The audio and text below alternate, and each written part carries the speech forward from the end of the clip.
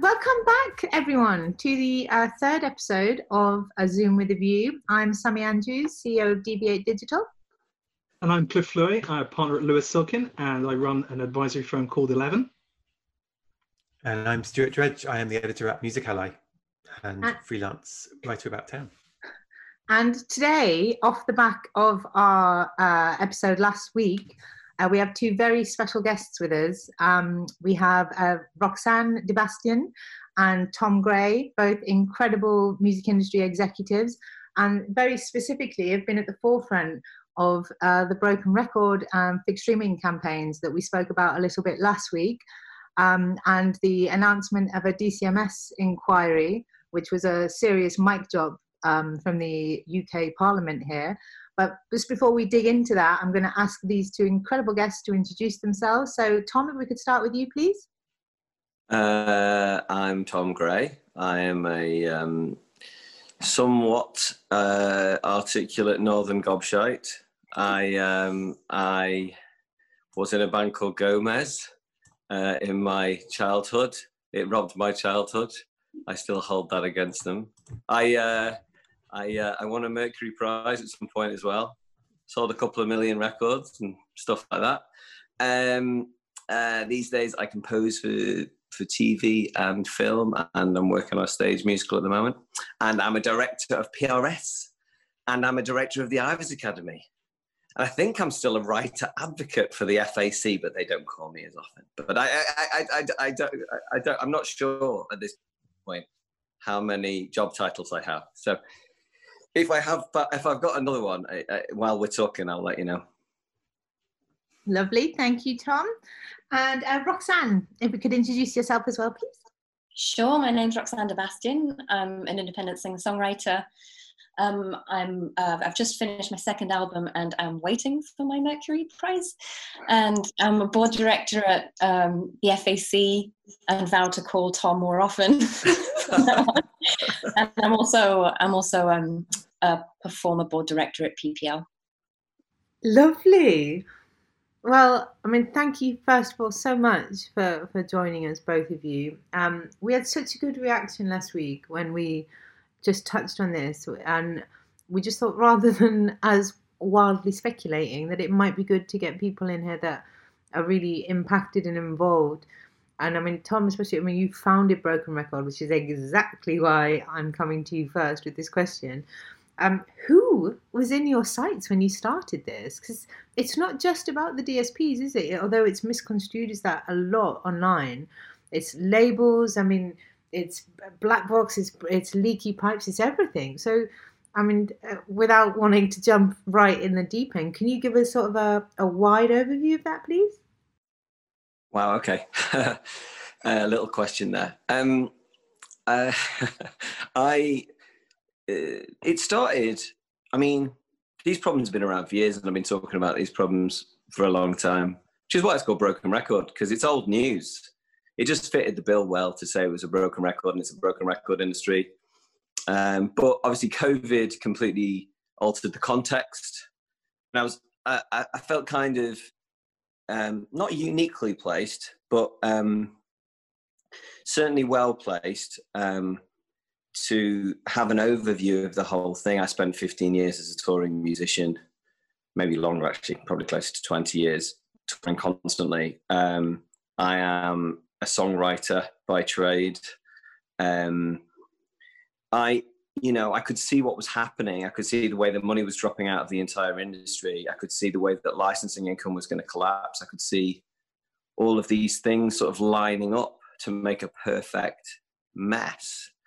And thought, well, never let a good crisis go to waste.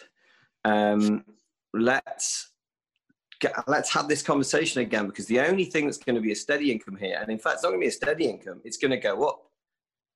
Money in streaming is going to go up. People are staying more time in their houses. They're going to be accessing those services more. And it's the one area where artists and performers have always been unhappy. You get performers who are much younger now who've never known it any different, and also, there are some artists who do make a success out of streaming, and it's really important to say that. They tend to be fully independent, they tend to be solo, they tend to work in a specific genre. But most other artists really struggle with it and are unhappy about it. Now, because I had a history, should I say a history? Yeah, a history of working in politics, and was, you know, going into politics earlier in my life before I signed a record deal with my mates from home. And a lot of the guys who I, you know, came through Labour Party with in my youth would ended up being in the shadow cabinet and in the cabinet, and varying people like that. I'm still very connected to those people. They're people who I grew up with. I don't really think of myself as being particularly a political person, especially, but I've always been a Labour Party member since I was a kid. And I just thought, well, I'll just start hassling them all about it. And not only will I talk about this on social media, and I'm lucky enough to have built up a big group of friends and a big network of pretty influential and cool people that I know in the world, who are even outside of the music industry, luckily. And I thought, well, I can do this, and there's probably an opportunity here to start a conversation while everyone's trapped in their houses, and they can think about this stuff. Because whenever we normally had time to go, oh, well, let's actually sit down and think about the economics of the music business. So I went for it and harassed everyone who was on that DCMS select committee from almost the first tweet, maybe the second tweet. I started copying them all on everything. And then if I didn't copy them on him, I'd put them on a reply, and so on and so forth. Worked very closely with Kevin Broden, who's on that committee as well. And yeah, what's it about? Okay, I feel like I've monologued enough, but I'll get to the point eventually. What's it about? It's about the whole thing. It's about the contract situation most artists find themselves in, and the way that interacts with the streaming system. And it's a little bit more of a complicated story to tell, but I don't think it's that hard to tell. And once you get into it, it's like, well, we can do this. We can talk about the fact that artists aren't getting a big cut of their deals, and that little cut they get is set against a debt in a really unethical way. And their label is doing deals with the streaming service that mean they can cook it so that they can keep all of the cash in marketing and use that to keep their tracks at the top of every playlist, and can keep feeding that machine for themselves. And artists are at the bottom of this pile. And it's about a market failure. It's about big corporations, slowly but surely, the slow pace, the slow movement towards sort of monstering and eating up all of our rights. It's about the land grab that has been going on, and the historic exploitation of artists. Brilliant. Well, Tom, are we going to come back to most of those subjects, because that's a brilliant scene setter? Now, I've got a question for Roxanne, really. One of the things that made me smile was when the inquiry was announced, and I think it took a few people by surprise. What amused me was that everyone welcomed it, so well done, Tom. And one wondered whether or not that welcome came through gritted teeth or not. But Roxanne, you know, yes, you are on the Perform board. Yes, you are a key member of the FAC board. But, you know, actually, this is a Zoom with a view. This is about personal views from people who really know. And first and foremost, you are an artist. That's how you introduce yourself. You're an independent artist. What do you, as an independent artist, welcome most about this debate, if anything? What I welcome most about this debate is that it is a debate that invites artists and fans to actually participate. Because I think, kind of as Tom alluded to as well, part of the issue here is that all, like the lay of the land with all its definitions and all its jargon, these were all decisions made without thinking to consult creators, probably by design. But so for me as an artist, it's all of it is learning by doing. You know, no one starts making music because they think, oh, I can collect royalties on this. You know, so bit by bit, you try and understand how everything works, especially as an independent artist when you're forced to, because there's no one else to do that for you. And then you just start to realize how antiquated some of the structures are. Particularly, I think it's remarkable how slow the music industry always is to react to anything, instead of just looking at, from my point of view, the very sort of logical end conclusion to some of these trends. Like, we know where we're heading, and yet we're just not going to address it. As in with streaming, we're not going to, there's no moving backwards. There's a clear direction of travel for radio to become more like streaming, and for streaming to become more like radio. And yet we have these things like making available rights that just don't work anymore. Well said. That's fair. I mean, well, I suppose we're going to kind of go through all these things one by one, I think, over the course of this podcast. But one thing I suppose wanted to ask quite early is, kind of comes back to your point, Tom, about this idea of it's not one story. It's not streaming is bad, labels are bad. It's like a lot of different intersecting things. Is one concern that a parliamentary inquiry can end up chasing down one alley and ignore the others, or go off on a tangent? How do you feel? Do you think it's going to be possible to kind of get this nuance in and get that discussed, rather than, I think, was it last week on the show, I think Mark says, like, politicians tend to go, what's the one thing we can do for your industry? And they look at one thing. So how are you well, let's give them one thing to do then. Let's give them one thing to do, Stuart. I mean, fix it. Yeah, fix it, lads, ladies. Come on, let's it.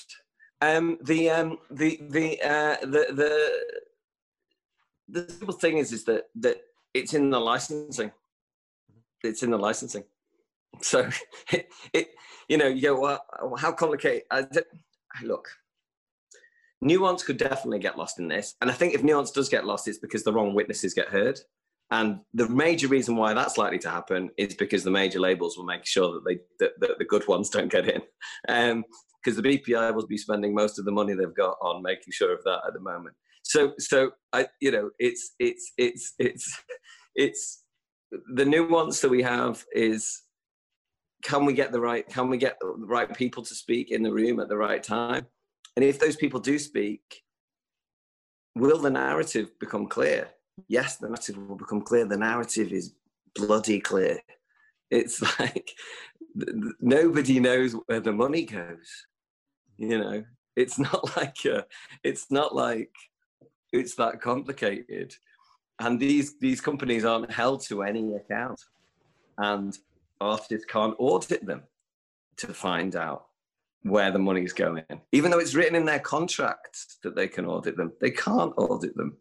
And if they do manage to have enough power to audit them, they run up against NDAs, which mean that they can't tell any other artists where all the money's going if they find out.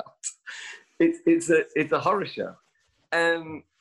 So, if MPs figure out by the end of it, they go, wait a minute, so these people have a contract that says they're allowed to audit these companies, and they can't audit them. Right, there's a problem. Right, should we sort that out? Weird that, because the EU were just trying to sort that out, weren't they? It's like they wrote that in a big document called the Copyright Directive already. It's like somebody already looked at this problem and went, that's weird. Let's stop that from happening anymore. And, the rate that Spotify is the way that the constant downward trend of the amount of money that they're paying. I mean, it's gone down every year except one since inception. And is that a sustainable model? I don't know. It seems unlikely to be a sustainable model. To me, it's like, well, the value's gone down. In fact, it's much worse than that. The value of streaming, the pro rata rate in 2011 was about 0.0075 of a dollar. And now it's about 0.0038. It's almost exactly half. But in that same period of time, the value of money has gone down by about 20%. So it's actually more than half, it's less than half what we're actually being paid from 2011. That's really problematic. And it's ridiculous that anybody thinks that's not problematic. Of course it's problematic. Especially if you're going to... devaluing, Tom, just specifically on the devaluing. So there's a lot of people talking about streaming services not having raised their prices whatsoever. Yeah. Is there any evidence that would support the fact that we would add more value if we were to raise prices across all streaming services? And I think we have to be careful also in this, not always say the word Spotify. The music industry do it consistently, but we're not. This is not just a discussion about Spotify, but is there evidence in raising? There's two key points here. Spotify is a third of the streaming business. It is by far the global leader in it by a country mile. There's only France that has Deezer, whereas as a company, I think that's bigger than them. So, yeah, whenever I say Spotify, I mean all streaming. Let's just take that as read. But that should be a footnote at the end of every article ever, I think. Although to be fair, the relationship that Spotify has with the major labels is way more dark and confusing than the other streaming services. Let's be honest about that as well. I mean, they're partly owned by Universal. They partly are owned by Tencent, who Tencent partly owns Universal. And one other part of Tencent owns parts of Warner's and Sony and vice versa.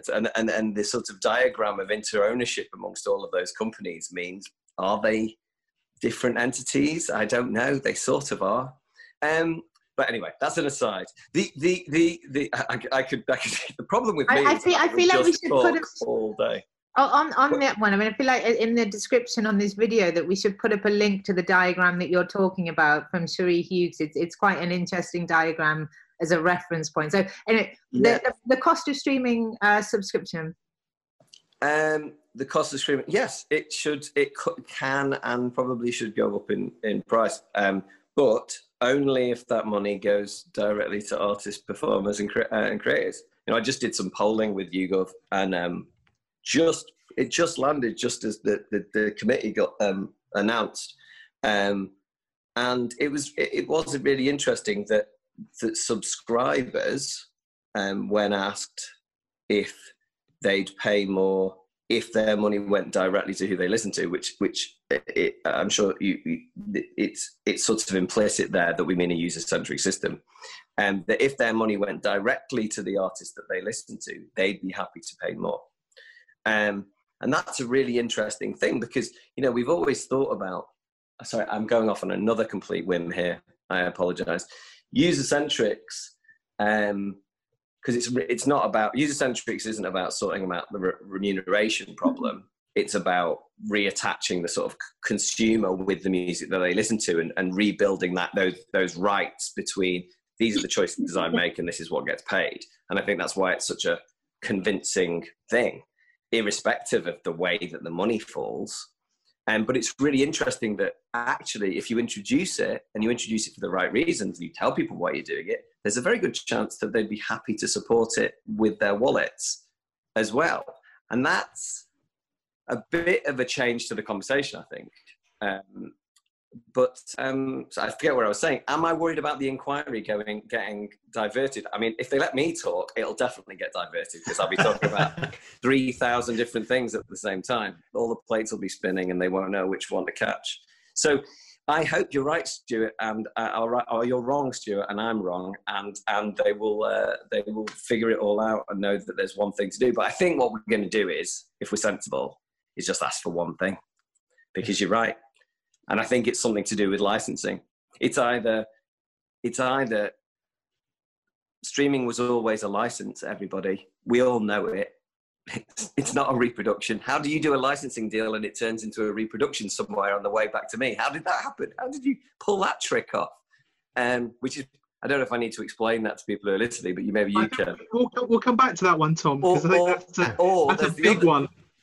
Or there's the other alternative, which is, as absolutely as Roxanne was alluding to, everything that is being pushed to you from a streaming service, that is being chosen for you algorithmically, like radio, should pay like communication to the public and should be paid out through the CMOs.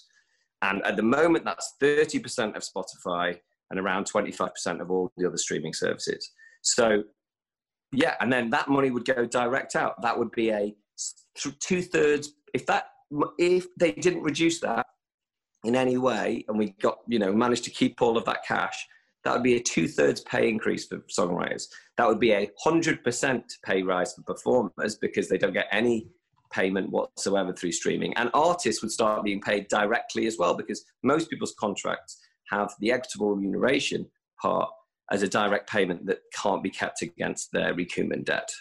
Yeah, should I give a little bit of for our listeners as well, to explain that? So, for example, you catch your breath. while Tom catches a breath, and we get Roxanne ready for a curveball. A key difference is that streaming services deals are done direct with labels, whereas broadcasters and public performance of sound recordings go via CMOs, such as PPL, or even in the US, people like Sound Exchange in the digital world.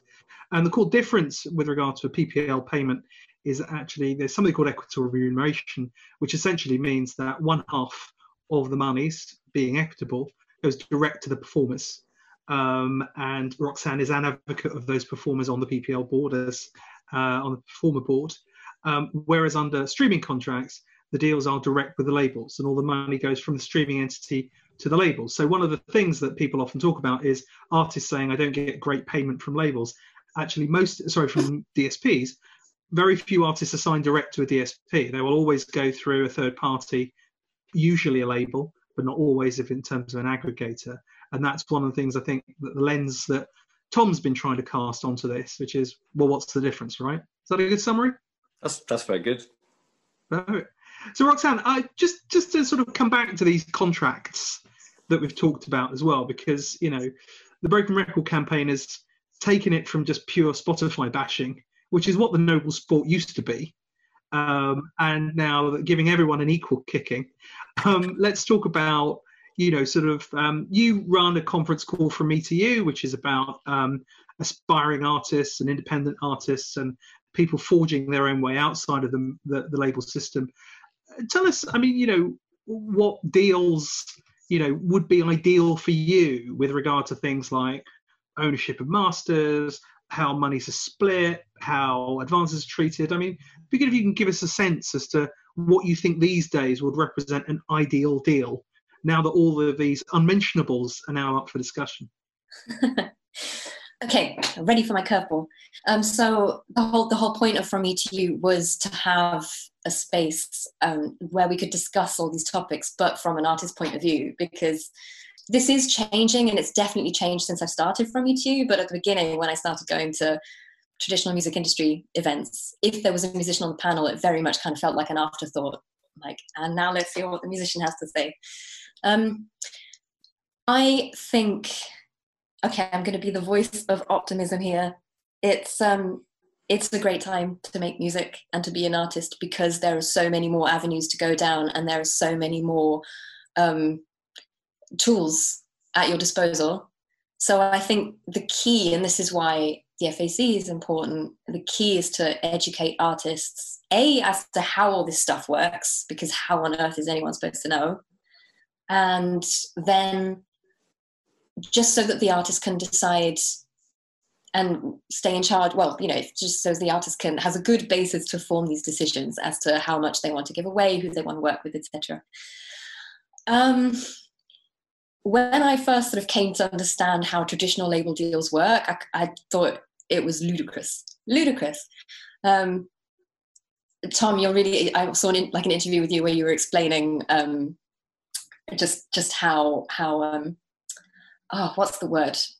The recruitment deal works. And any other business, to explain how the music industry and their deals work to any other field that's a fun conversation. It's quite unique in how shit it is for artists. Now, I'm answering this question from a point of view of I've never been offered a record deal, so I've never signed one of these things, so I don't know. So I own all of my rights, and I think in an ideal scenario, you license your rights, you don't sign them away. That's lesson number one. But I think generally that's been the trend anyway, right? Sort of. In Germany, Roxanne, you can only do a license. That's the law. Pardon? In Germany, you can only do a license. You can't actually get rid of your copyright.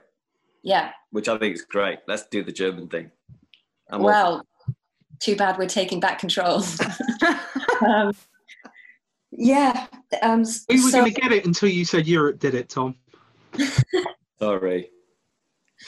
But I was going to add something to what do I think is ideal.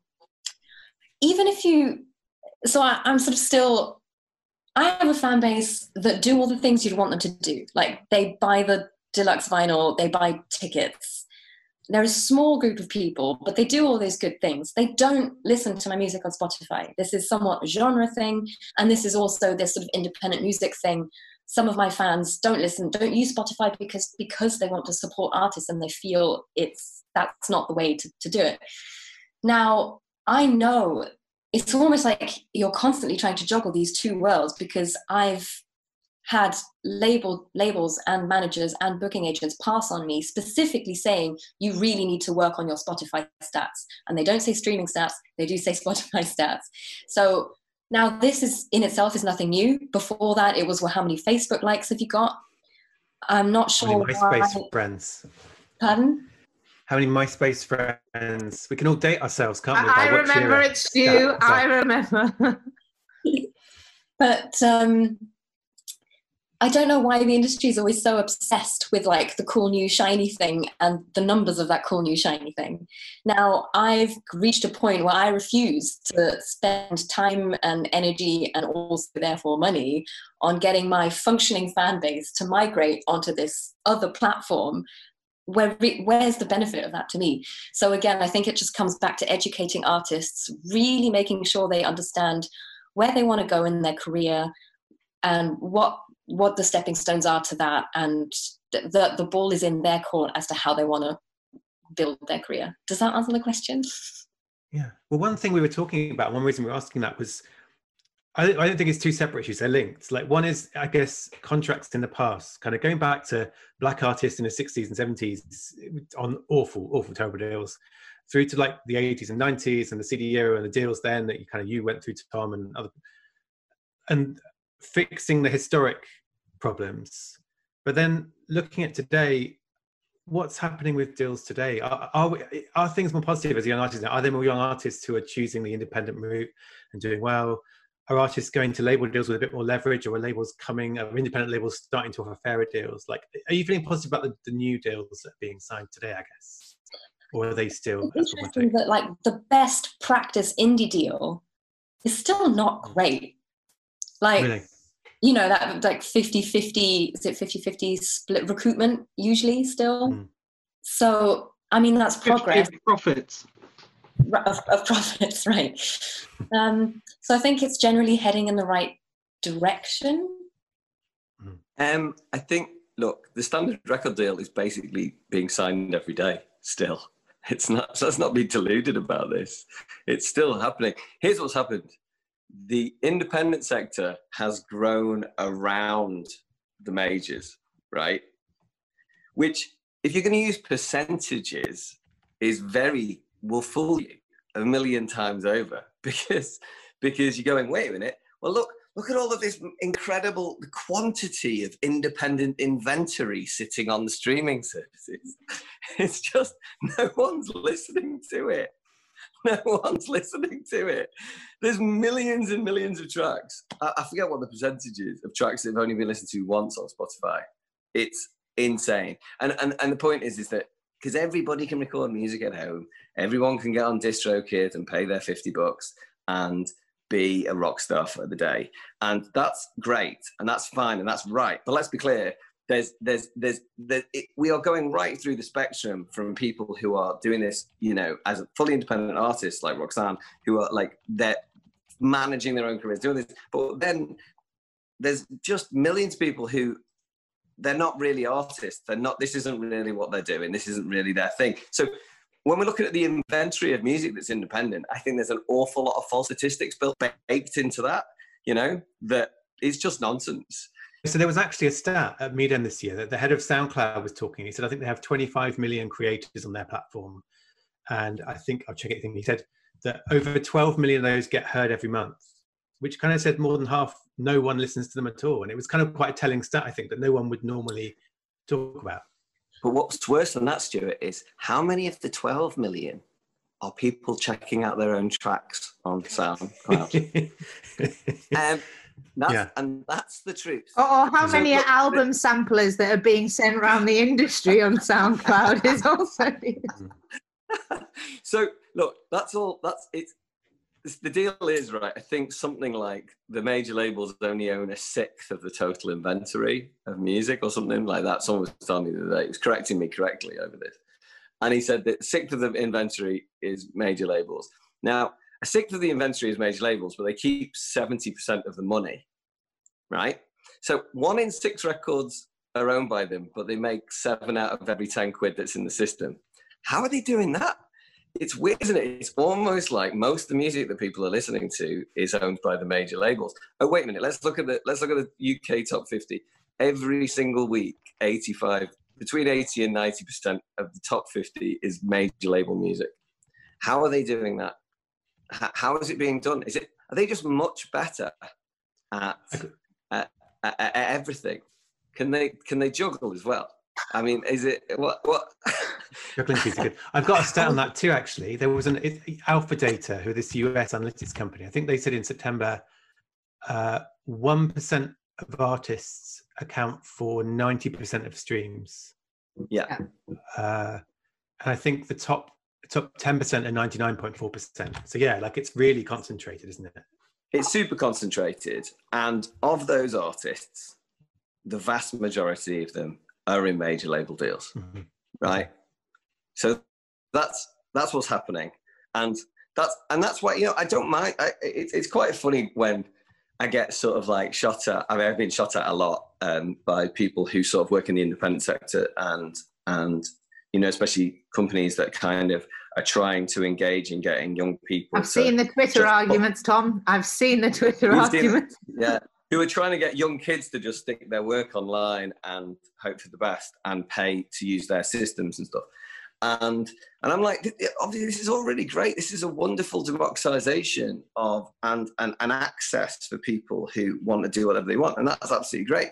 But let's not pretend that these people are in the, you know, at the coalface of the industry and where the big deals and the big money's being made. And even one of the biggest problems we have is the fact that we've almost complete. I mean, like, I even started off when I started Broken Record, I mentioned it a bit, and it's the loss of the middle class in music that is terrifying, because, you know, there are not enough artists who are making enough money from their recorded music to pay their rent or pay for their mortgage or whatever. And that is the thing that really worries me, because, like, if everybody has to stay on the road forever, we're not going to have a music business. It's impossible, you know. And there's only a certain amount of your life that you can do that. And I was on that bus, you know what I mean? I rode that bus for a long time. You know, I had years where I played over 250 shows in a year, and, you know, and did very, very well. But at a certain point, you've got to put your feet up, especially if people like your music, like hundreds and hundreds of thousands of people like your music. If hundreds of thousands of people dig what you do, be it bloody origami, you ought to be able to make a living from it, right? You ought to be able to pay the rent. So something's wrong fundamentally where you have to be a 50 million artist to be making the proper money. There's something, we built a system that has disenfranchised working artists, you know, and that, I just think it's really bad for culture, if nothing else. Right. Well, just even on that, so I mean, we touched on it earlier slightly on user-centric and whether that is a sustainable, you know, is that a sustainable alternative? What are the issues around it? We know that, you know, there are DSPs that are championing it. We know that there are labels not so keen. We know that there are tests in progress. We know that there are reports on it. I mean, realistically, is user-centric ever likely to happen? And I guess, well, what are the main benefits as you see it? Tom, that's for you.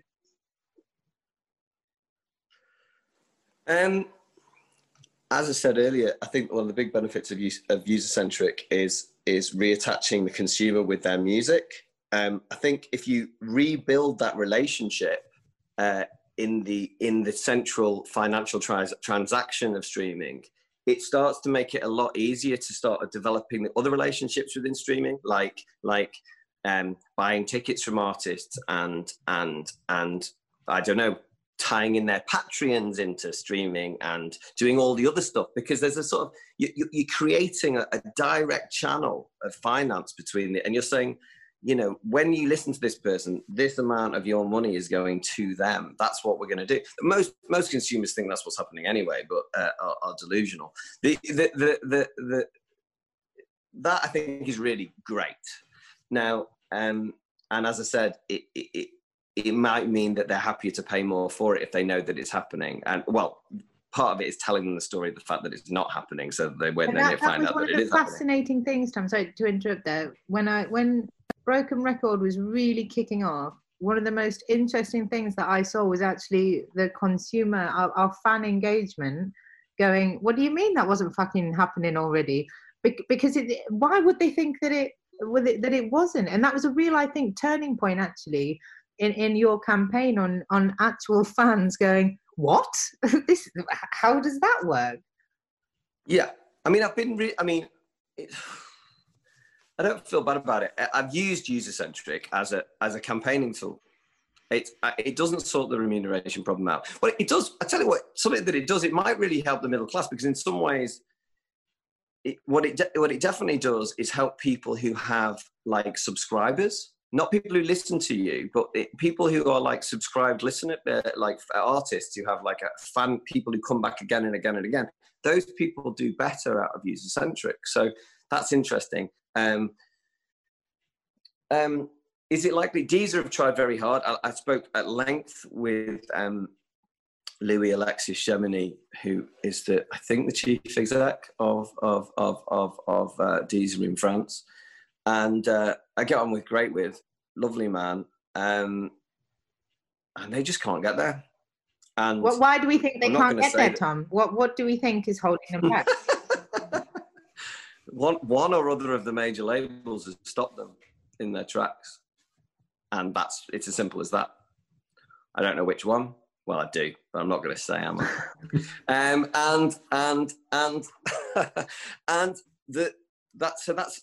that was even with like help from the French government, who got really excited about it and were really interested in it, because one of the other key benefits of user-centric is that it definitely helps fund regional music. And if you're looking for the culprit major label, find out which one of them owns the least French music, and I reckon that's probably the one.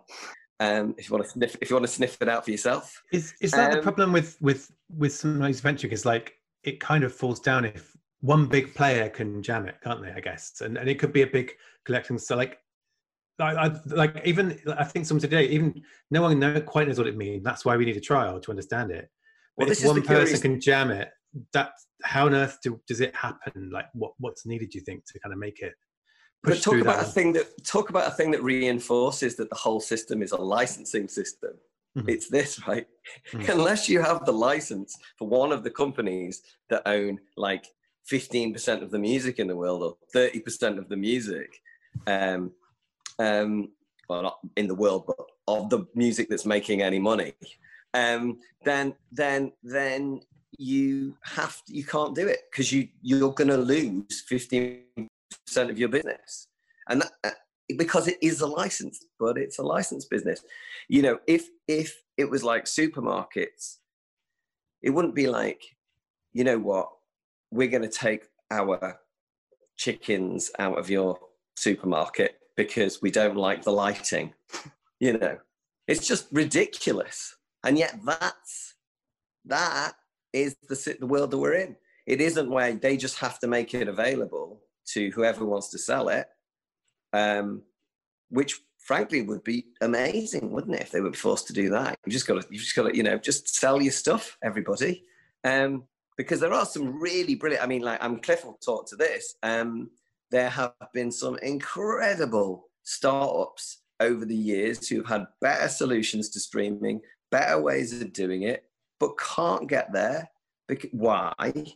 Because of the stranglehold over the existing streaming systems by the major labels. It's a fact. There's no other reason for it. We're not going to get an alternative, and it's why we haven't got we didn't get the electric car or whatever else, you know what I mean? It's big corporations standing in the way of progress. Simple as that. Well, look, speaking of, we've done a bit of label bashing. Now let's go back to the noble art of streaming bashing. Roxanne, Stuart nearly got Daniel Ek to break the internet when he seemed to suggest that really, well, he said a few things, actually. He said that it's not really in any artist's interest to speak up who are doing well out of it, but also there seemed to be, some people inferred at least, that he was saying that it's up to artists to adapt to streaming in their cycle of releases, and that actually just because the playlist model doesn't fit the album one, that means that artists need to adapt, and it needs to be a continuous cycle and a continuous engagement. And most of the artists on my socials went bonkers.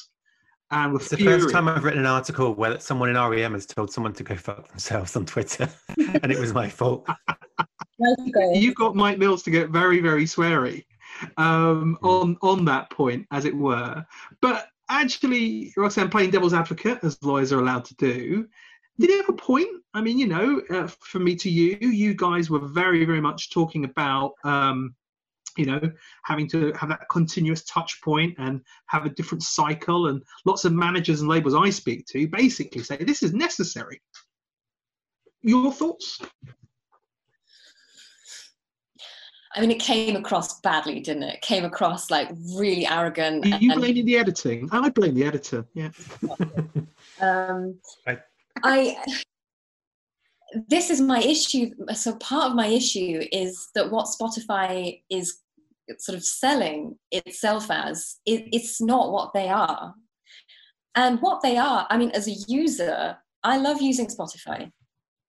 All the music you could possibly want for $9.99, what's not to like? But so many of my artist friends who have, you know, earnest album careers, have reached a point when they're like, so I think it's just being next to Sammy on this stream, but I feel a bit more sweary today. But yeah, like, sorry about that. I have that effect on people. I can't explain it. They all reach a point where they're like, fuck it, I'm just gonna write and release soft piano music to fall asleep to. You know, so much of the most successful music on Spotify is for passive listening, is, you know, music to make your baby be quiet, or music to fall asleep to, or literally silence. You know, that was a good stunt early on from that band, just racking up streams of Wolfpack, wasn't it, I think? Yeah. I'm not sure, but yes, I'm going to say yes. But to answer your question, I think he had more of a point than it very much kind of got drowned in the tone. To a certain degree, independent artists are, you know, we're so used to making things work when all the odds are stacked against us anyway. We're used to having to like pivot, which is why so many artists who work independently are doing really cool, innovative stuff now throughout this sort of pandemic. It has influenced release cycles, hasn't it? It's already, for so many artists, they've got an album, so the album still exists, but by the time it comes out, each single track has already been released as a single. That's not what I choose to do for my music. I don't inherently have a problem. I don't even have a problem with Spotify saying our platform works best for this type of model, but it becomes an issue when that is sold as the only way and the new way to do things. and not acknowledging that there are a myriad of other avenues you can go down to build an artist career. I mean, that's one of the things I feel about, because that interview was like just a transcript, basically. Like there was no messing around with his quotes or chopping it up to make it. That's what you're saying now, Stuart. It's true. I'm an honest journalist. Those things do exist. But like, I had 7 minutes, and I think actually, if we carried on talking, I would have asked that, and he would have probably said, "I'm not saying this is the only way," because I feel like almost since that, amid this crisis, it wasn't the interview sparked, it was the crisis. I feel like people have been talking about, for example, Bandcamp as the anti-Spotify, and that's getting a lot of press inches saying, actually, Bandcamp is a thing for musicians. There's a lot of stuff about Twitch and Patreon, all these things. I feel like maybe this stuff is getting its moment in the spotlight too. And artists who are using it, their success stories are coming out. Like there is almost a message of, actually, I think the thing that really pissed me off was like, there was a comment about you need to work hard, and the implication was that if you weren't succeeding as doing, you weren't working hard. But actually, a lot of artists are working really hard and doing well, but it's maybe not, like you said, your numbers on Spotify aren't reflecting how hard you're working and what you're doing.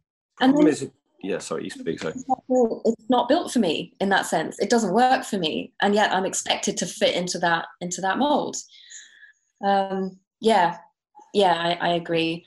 And then, so this is like a bit of a wider point, but I'm so tired of us being told that what we do is a hobby and not important. And, you know. What, like Fatima?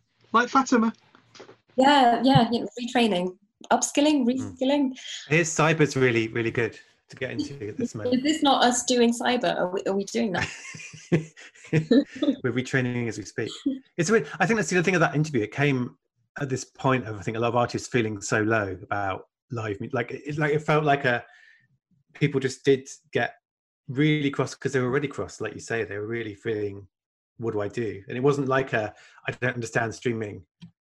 Like that whole kind of, I don't understand streaming, I'm just going to rage give. People what they're cross about is that they worrying about paying their bills and keeping their house and surviving. It fundamentally didn't understand that artists already, one of the things that an artist does fundamentally is quality control, right? And if we released every piece of shit that we wrote, nobody would like us, Daniel, right? For every good one we do, there's 20 shit ones that we put in the bin. We work furiously hard. I would argue that some people have put them out too, to be honest. If we had you got to save those for the box set. Haven't you? Like 40 years time, suddenly that's exciting. Exactly. Like 20 takes of these chestnuts, and it's just ridiculous. He fundamentally doesn't understand how music gets made, and the man's been running a music company for how long? That's what was outrageous about it. It was stupid. It was thick-headed. It was tone-deaf. It was ridiculous. The man desperately needs a musician on his board. He hasn't got a clue. It's like, mate, that's just not how musicians work. It's not how they think. It's not, you're mad. You're actually mad. If I was joking with me and Guy Garvey, were joking about it. We were going, what we'll do is we'll record an album of 600 tracks, and the only lyric we'll use is "baby," and it'll be a 60 album set, and it's going to be called Daniel X Wet Dream. And we'll release it onto Spotify, because that'll be great, wouldn't it? Having 600 tracks of me and Guy Garvey shouting "baby, baby, baby, baby" for several hours, because that's what the world needs, Daniel. Just needs more air filled with noise, because content is king. Wow, I think we know what's on these. You need to just choose the good tracks from the baby sessions. Yeah. But in a way, like it's some of this about releasing rather than creativity. Like if you've got an album, like Roxanne says, you've got an album of 12 tracks, you can release one a month over a year. And I think it's weird, especially if you're one of the young people, you're on TikTok and Instagram, and you are continuously in contact with your fans. Like some of this stuff maybe is like, how do you release the music rather than how do you create it? And some of it maybe is organic stuff you do if you're into those platforms. And if you're not, that's where I worry that the artists I love who aren't, that isn't their passion, there's a cycle, but they still make wonderful music. That's where I worry. I've not spoken to a single young artist, right? I'd love to meet one, because it'd be great to meet one who this isn't the problem, right? Where they're like, all of this social media engagement, is making me insane. And my mental health is deteriorating at a rate of knots, and it's making me miserable. And the record company is having to pay a psychiatrist because I'm doing this all day long, every single day.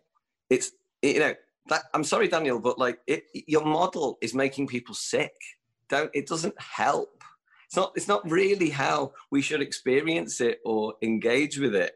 So find a way, do your homework so that there's a better way for people, because this isn't it. It's not like, well, we need to be able to jam it on a new music playlist and therefore it will engage people. That isn't how, you know, we need to engage people. We need to engage people by doing something brilliant. That's how we should engage people. This kind of brings us back to the beginning of why Broken Record Campaign is like a holistic thing. Because so now we're in the situation where live is gone. It will come back, but we don't know when that is. So we can't plan our releases. And it was always hard to find or grow a fan base as a new artist. You know, support slots like Gold Dust, spot plays on BBC Six, Gold Dust, so much competition. And now you don't even have that sure traditional way of at least getting 10, 20 people at a time at shows throughout this pandemic. So everyone, sort of the most inquiries we get at the FAC are, should I pay this person £3,000 to get my song on Spotify playlists?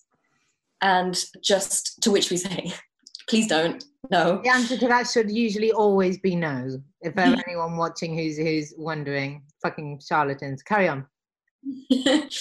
And just the question, how do I grow a fan base now that we can't do that one thing that was kind of still working for some people? So it's just something has to happen. That makes sense. And we've actually got a system, because there were three of us asking questions, of we message her saying who's going to ask what, and I've got both of the others now shouting leaky pipes, black box at me in all caps. So I'm going to do that question I was supposed to ask. Spoiling the magic there, showing how the sausage is made. Well, you know, I think transparency is the watchword of the industry. I mean, this idea of, we're talking about like the money being paid out, money being out, and one of the things I think that's come up a lot in this DC Smith inquiry is this idea of there is money in the system that isn't getting even paid out, let alone unfairly paid out.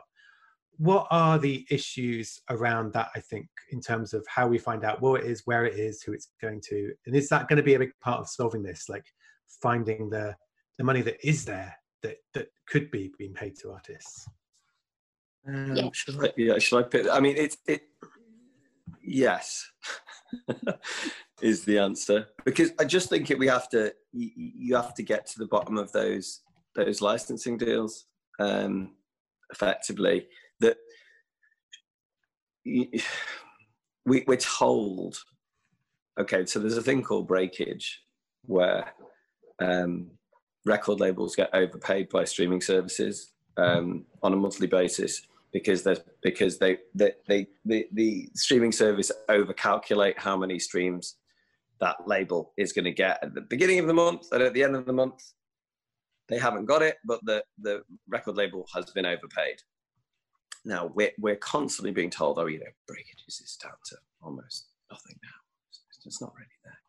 But then I hear another tale of, oh, actually, they're still making millions and millions from it. So you never really know. And because none of us know, and because none of them will come clean with us, and we have to just work on hearsay, we're left in the dark there. And of course, that money, breakage, it's not as money completely unassociated with a play on a streaming service. So the record company can just keep it. And then on the publishing side, we have all of this money that gets paid through that we just don't know whose work it is, because the registration is wrong, the data is wrong, the metadata, as it's known, that's written along with the track, isn't there. No one's ever done anything legally to make sure that the recording and the copyright stick together properly so they speak to each other. The systems are incredibly antiquated and horrendous. I don't know if anybody's had the joy of looking at any of the systems that any of the record companies or CMOs use, but pretty scary. Yes, So what happens is all this money lands in this what we call the black box, and unless someone makes a claim on it within a period of time set out within the statute of limitations, if no one comes and gets it, then we have to find a way of distributing it. And the way the music industry has found for distributing money at all times is to just give it to the biggest people in the room with the most power. Which sounds really fair, however you want to look at it. Sounds like the fairest way, you know. Obviously, it must be the case, right? Because like Universal make 30% of all the money in the music business. So if there's all this cash here, and we don't know whose it is, 30% of it is probably Universal's, isn't it? I mean, because Universal don't know how to write an ISRC code on one of their works. They don't know how to properly like write metadata into their work. So that money we don't know who that belongs to is probably must be theirs. This is a huge issue, though. I mean, I know it's been coming up for years, and I know it's going to come up over the next couple of weeks and months, because it is a real issue from everyone's side, that there is a huge pot of money, not disclosed amount, but we know it's shitloads. I think I can technically say technical term shitloads that gets paid out on market share, which is mad. And we all know that there's technology there, but there's also, I was having a discussion with a manager last week that said they've been going through a statement, and they just this, where are we now, October 2020, just received some money for some streams in 2015, and that's from an international collection site. So even when stuff is being paid through, it could take 5 years to come through, and there's a serious problem there, isn't there? And I think it's important, when we do look at how broken some of this system is, that actually it'd be a brilliant thing if we can pump more money in, but if that pipe's still leaking, it's actually that's still detrimental also. So we do need different sides of the industry to take some responsibility, and everyone's always with the finger pointing. Like we've said on this before, I feel like you need all the fingers to point at people, because everyone wants to. And it's not like we're moving in the right direction here, Sammy. The MLC in America basically looks like it's being set up to be an even worse black box situation than we had before. It's like, great, hooray! Let's keep moving in the wrong direction on this. It's just unbelievable. But it's this thing like streaming services would love to be able to just do a blanket license, so they don't actually have to provide any data, so that we could share out all of the money in the system based on a market share basis. Because that would be great for artists, wouldn't it? We could just go, oh, what? It's probably Elton John's, isn't it? It's probably Elton. We'll just give it all to Elton. Because that's what if they got a blanket license and then did user-centric? Like one fell swoop, like we're going to have a blanket license and we're going to pay it out to only the stuff that was listened to. And we're going to build our own database. Like maybe that's the dream that the politicians. Well, I think blanket license is a disaster for artists. So it's because what happens in blankets is across the board is that then you can never get all of the data. So you have to come up with analogous models, and nobody can get that right because everybody on some level is incompetent. And you end up, giving money to people you don't even, not really sure it's theirs, but you're giving it to them anyway. These are all, it's incredible the decisions that CMOs have to make, because we don't know where the money's coming from necessarily, because, for instance, a broadcaster hasn't supplied the accompanying data with their blanket, or they've only supplied half of it, or they've done, there's no like happy solution to this, where you suddenly, unless you do something legal and kind of go, you know what, you all have to meet this data standard. Yeah, by the way, I think that's what's needed, is a minimum viable data standard across everything. But also at the moment, if there is an issue, there's actually not that many routes with the CMO to complain or audit or track complaints, which is also fucked. In a slightly more positive note, we have companies like AWOL saying that they have artists making over £100,000 a year. So what do you both make of that? Are you happy that there is some positivity and that there is a potential way out of this, that there are good deals there that people can do? What do you both think of those sort of statements, and that they're not the only ones saying it, so we know it's happening in a few places?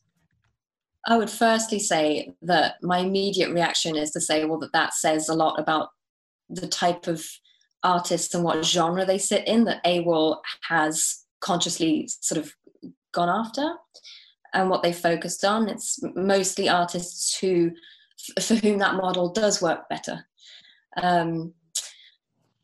Also, they've played an important role for artists who have either been dropped or whose contracts has ended with a major label, who've already had all that investment, who already have that fan base, and who are now finding control, and then use something like AWOL that allows them to keep their rights and be more in control. Just to say something a little positive about the former topic, it's not all bad. There is some progress, as in it's shockingly recent that at least we have machines now in clubs that actually track what songs are being played, and there is only 15 years overdue. Round of applause to the no, but silver things. And there are a lot of startups as well, and a lot of people trying to work really hard in improving that space. I mean, we only even found out how bad that situation is because it never used to matter. Like, it was always that inefficient. It's just now all our other revenue streams have dropped off. So now we're dependent on our PRS and PPL checks. And now we look at them and go like, oh, hang on a minute, why is this not working either? So even like on my last PRS check, it's for like live royalties as well. It takes, even for UK shows, so not even internationally where everyone sort of holds on to the money for as long as possible, but even for UK shows, it can sometimes take 4 or 5 years, even on the small pubs and club schemes, for a simple payment to get through to me. And already when I book a tour across Europe, some promoters will want to decrease the fee because they say, well, but bear in mind, you'll also get like a royalty pay for this gig. And it's just... So, I mean, at least the attention is on this now because this has always been an issue. Is that a positive? I meant for that to be a positive. Well, I guess, I mean, we're probably having to sort of wrap up in a minute, but I did want to ask one final question, which was looking for the positive. And I guess the things we talked about, like there is going to be this inquiry. I know, Tom, you've been already on Twitter. You weren't like, winning the inquiry wasn't the end of it. You've been on saying we're going to get everyone to put their voices in, submit their stuff, get their people heard. So there's that happening. There's this chance to have this stuff talked about. Like the PROs have got boards of performers and songwriters, and you're both on these boards, and you're able to kind of advocate in there. I mean, do you both feel positive about what's potentially possible in fixing the stuff and getting musicians paid, but also getting musicians to feel like it's not, it sounds like it's not hopeless, which would be a marvelous thing, but how are you feeling about what we could see in the next year in terms of stepping forward in the right way on this? There's always an opportunity to do things better, it's called progress. Simple as that. It's just an opportunity. The problem we've got is there's companies, and look, people who work for major labels aren't bad people. Some of them are, but they're not bad people. And they just answer to their shareholders. That's the only people that they answer to, right? So they can't do anything which actively decreases the value of their company to their shareholders, or they'd lose their jobs, right? So we know they can't sort it out. They've got themselves into too good of a position, which is exploiting our work too well for them, right? And they can't let it go because it makes too much money for their shareholders. So they, that's a problem, because so they obviously need somebody else to come along and go, well, we have to change this, I'm afraid. And then their shareholders won't blame them, right? which is one reason why governments have to be involved in these kinds of things. And then, you know, same with the streaming services. The streaming services have just work on this venture system. They don't seemingly care at all about profit, which is a very unfortunate thing, cooked into a system which sets the value of all the music in the world. Because, you know, market economics don't work in a system where companies don't seek profit. And I know that, and I only did GCSE economics. So that's a problem, and we have to address it, and we could make it better. We could say, you've got to get to profitability at some point. We should say to their investors, which is what I've been trying to do as well, is talk to investment companies and saying, what are you doing here, guys? Come on, give them a prod. These guys could be returning you a massive profit. Why aren't they? You know, why don't you call in that money you've been sticking in them for years instead of just watching your share value go up? Go and ask them for a profit now. It's about call time on this nonsense. And you know, so I'm not hopeful, because we've been in this same situation forever, as far as I can tell. But am I willing? Are there enough people who are willing to try and shake the tree? Yeah, there's a lot of us. And are they good people? I think so. So, yes, I'm a happy soldier, but I'm not hopeful. Is that a good way of putting it?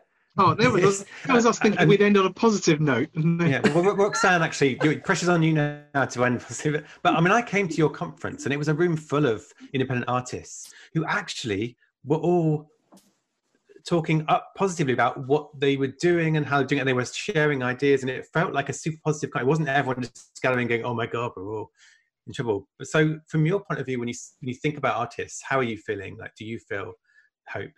Can you sort of add some hope in to Tom's kind of? Am I being bleak? Really? I don't feel like I'm bleak. I'm doing it with a smile. If I smile, does it not make it less bleak? Makes it more. Sorry, Roxanne. Answer that question. I apologise. Oh no, fine. Your bleakness is welcome here. It always makes me really happy, that room full of artists. There is a really special energy there, and I'm really happy that I was able to help create that thing. But yes, I am hopeful. One of the reasons I'm hopeful is that I'm on a board.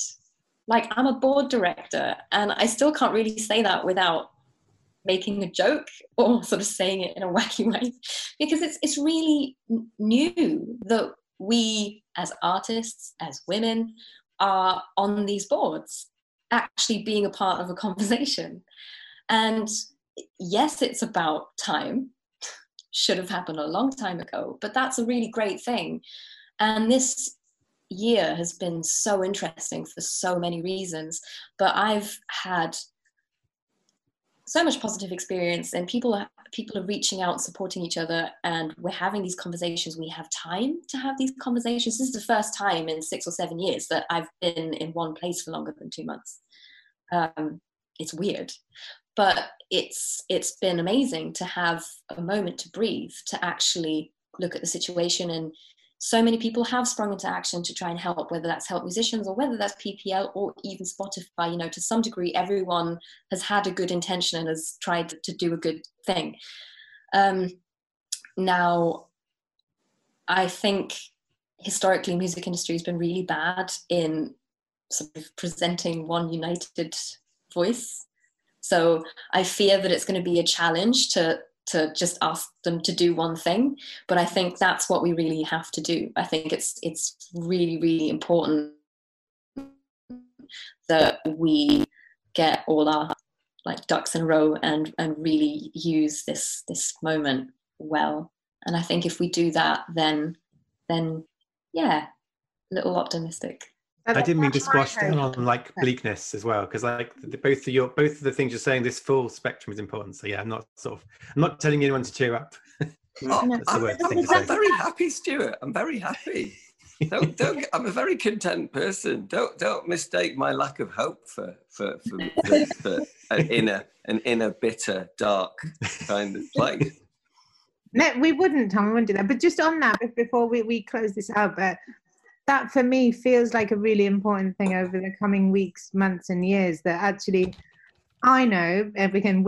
Lots of us on here are on board. That there are every sector of our industry and every different group of our industry has one thing in their mind that they would like to change. But actually, it's probably worth people trying to align on the things that we can all agree on that could force some change, rather than fighting out in public, especially all the shit that we probably can't just yet, and actually trying to find some common ground between different groups, between different sectors, to find something that is achievable, that we can go through the government, even if it just opens a door so that we can then go and do something else. Because that's my hope and my fear, is that may not happen.